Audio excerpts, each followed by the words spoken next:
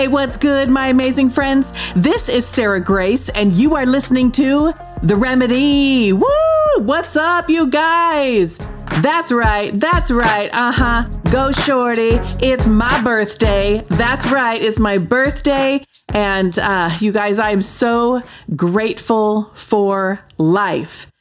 But man, it seems like my birthday, boom, it's like last year's birthday was just here. Now it's this year's birthday. It seems like the years are just whipping by so fast. Does it seem like that to anybody else? It seems like I blink and the next thing I know, it's another year has flown by.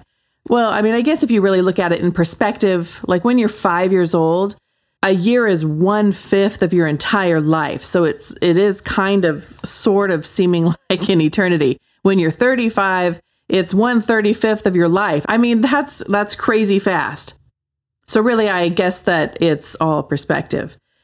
It's the 17th anniversary, you guys, of my 29th birthday. That's right. I'm turning 29, you guys, for the 17th time. Woo! Yeah. Just kidding. No, I'm not really one of those women, you guys, who lie about her age. I just am not. Look, I guess maybe it's because I worked in trauma hospitals and in trauma medicine for so long that the things I saw, the tragedies that I witnessed, listen, you guys, life is a gift. And growing older is actually a privilege that is denied to many. And I think maybe in those circumstances, I mean, I can't count how many times I saw someone lose their life or someone be diagnosed with a condition that would be the end of their days. I guess working in that scenario kind of gives you a new outlook on birthdays and how special it really is to be able to get older. So I guess therefore I don't really want to be, I don't want to take this gift for granted, because life really is a gift. And I don't know, in this age, in this day and age, Hollyweird, they've brainwashed us into thinking that we don't have any worth unless we are young, or that even that if you're pregnant, that, somehow being pregnant is a curse, or being a mother of lives is somehow a curse that needs to be undone. Somehow we have been convinced to believe that life isn't sacred. And me turning 46, I mean, I don't feel 46. Of course, I don't know what 46 feels like, but I don't know. To be honest, turning 46, it's really hard to wrap my brain around that, actually. I mean, when I think of people in their 40s, and especially like in their mid 40s, I mean, that's like the age of my parents, right? My parents are in their mid 40s. Not me.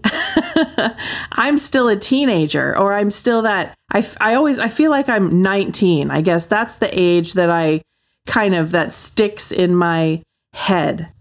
But then when I think about it, my parents are, much older than that now. And now I'm the one who it's my turn to be in my mid 40s, which, I'm grateful. I'm grateful for every year that I'm gifted. But it still is weird in my mind to think that I am the adult, I don't know if you guys feel the same. I guess most people probably feel like this. Like my husband's grandmother, she says that she looked in the mirror one day and there was an old woman staring back, and it shocked her. And she's in her 80s, but she said that inside she still feels like that 16-year-old girl. I can relate to that, because when I look in the mirror, I'm like, wow, I still think I'm 19, but a middle-aged woman is staring back. It's a pretty wild, it's a trip, you guys. Time is such a trip. When I see people who I haven't seen in a while and their kids who in my mind are still like kids, but now they're like adults and they're getting married, it's like, I'm not old enough to do that, but I am. Or when I see friends of mine whose kids are having babies and now my friends are grandparents, and I'm like, oh my gosh, how did we get here? Time goes by so fast. I remember my dad when he was on his deathbed. And this really struck me because, like we were talking about, birthdays coming so fast. My dad, when he was on his deathbed, I mean, I don't know. Okay, back up here a little bit. I don't know about you, but I've thought about my deathbed, or I've thought about like someday when I'm at the end of my life, what's that going to look like? I don't know if you've ever thought about that, but I have. And I remember my dad when he was on his deathbed, and he looked at me and he said, wow, Sarah, I can't believe I'm here. That it's now, this is the time, this is my deathbed. It seems like just yesterday I was a teenager. And that really struck me because I feel like that on a regular basis. Like it seems like just yesterday that I was getting married. It seems like just yesterday that I was, in my teenage years, and life goes by so fast. And what I get, as a takeaway from like my dad or Eric's grandmother is life is precious. Don't waste it. Don't walk around like dissing your gray hair, or maybe, you have a little bit of that middle-aged spread, you know what I mean? A little bit of a tummy, and, your skin's not as taut as it once was. And if you're like me and you've lived some years, you've experienced some pretty heavy trials, and maybe your body is a roadmap of those trials that you have experienced. But those heavy trials, you guys, your life has been used to bless others. Your experiences, they've been used to shape others' experiences, just as somebody else's experiences before you were used to help you walk through the experiences that you were, helping to lift your head up in your time of need. None of us have any real idea of the impact that our lives have on others, or that the impact that our lives have on the whole of humanity and all of human history. We don't know how my life or how your life is going to be the ripple in the pond that will affect others that, who knows? Maybe my ancestors from 100 years ago, or someone else that wasn't even my ancestor, their life rippled into my ancestors' lives and caused them to do certain things and, get certain places and ways that, came now rippled down to my life, and my life is rippling into others. There is a movie with Ashton Kutcher. It's called The Butterfly Effect, but that's real. Our lives affect others, and other people's lives affect ours. And because of those effects, cause and effect. And we often have no idea or very little idea of the impact that our lives have on others. And some people really have a mentality that, I don't really matter. My life doesn't matter. But that is exactly not the truth. Jesus said, "You did not choose me, but I chose you and appointed you so that you might go and bear fruit, and fruit that will last." That's John chapter 15, verse 16. You were made in the image of God with a unique calling, and you were chosen to be here in this life at this very time. You were chosen for this very day. That's pretty neat, isn't it? I think so. I want to encourage you today. Someone, you know who you are.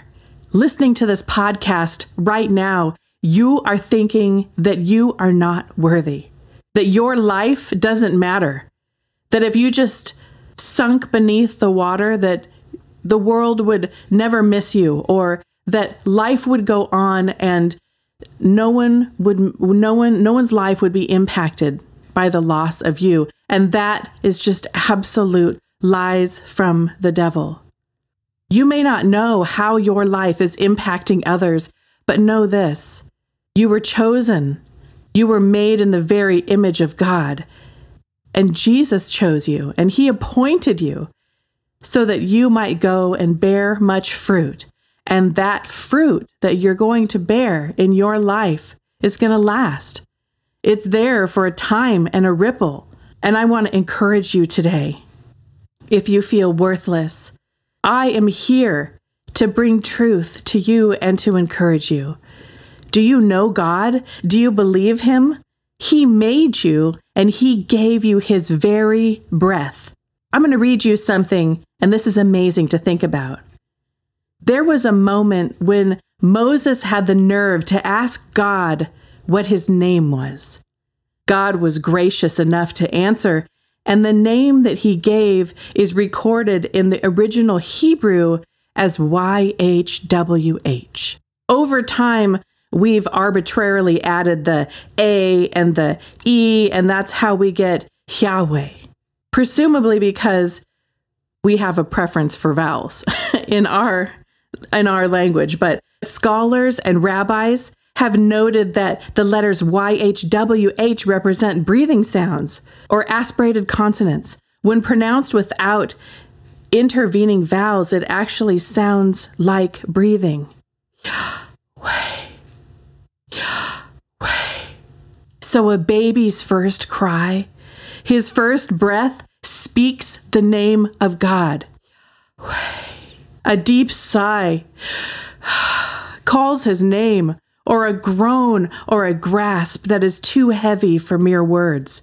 Even an atheist would speak His name, unaware that their very breath is giving constant acknowledgement to God. Likewise, a person leaves this earth with their last breath, when God's name is no longer filling their lungs. So when I can't utter anything else, is my cry calling out His name? Being alive means I speak His name constantly, on our very breath. When I think about it, breathing is giving Him praise. Psalm 150 verse 6 says, "Let everything that has breath praise the Lord." This is so beautiful, you guys, and it fills me with emotion. God chose to give Himself a name that we can't help but speak every moment that we are alive. Every moment that you are alive, you hold the very breath of God in you. And with every breath that you take, you speak His name. Life is precious. Your life is precious. You guys, I want you to embrace every year that you are granted to accomplish what you have been called to do. So on this birthday of mine, I want to give you a gift. I want to give you the gift of love and loving encouragement. You are so loved by God that He has given you the very breath in your lungs. Psalm 139:13 says, "For you created my innermost being. You knit me together in my mother's womb. I praise you because I am fearfully and wonderfully made. Your works are wonderful, and I know that full well." And I know that. I, Sarah, know that full well. And as I breathe in and I breathe out, and I'm blowing out my birthday candles, I want to thank you for helping to make me feel special. And I want to thank you for helping me live my life in the way that God has called me to be. Your life is precious. Life is precious. The very breath in our lungs speaks the name of God. I love you guys. And until next week, peace.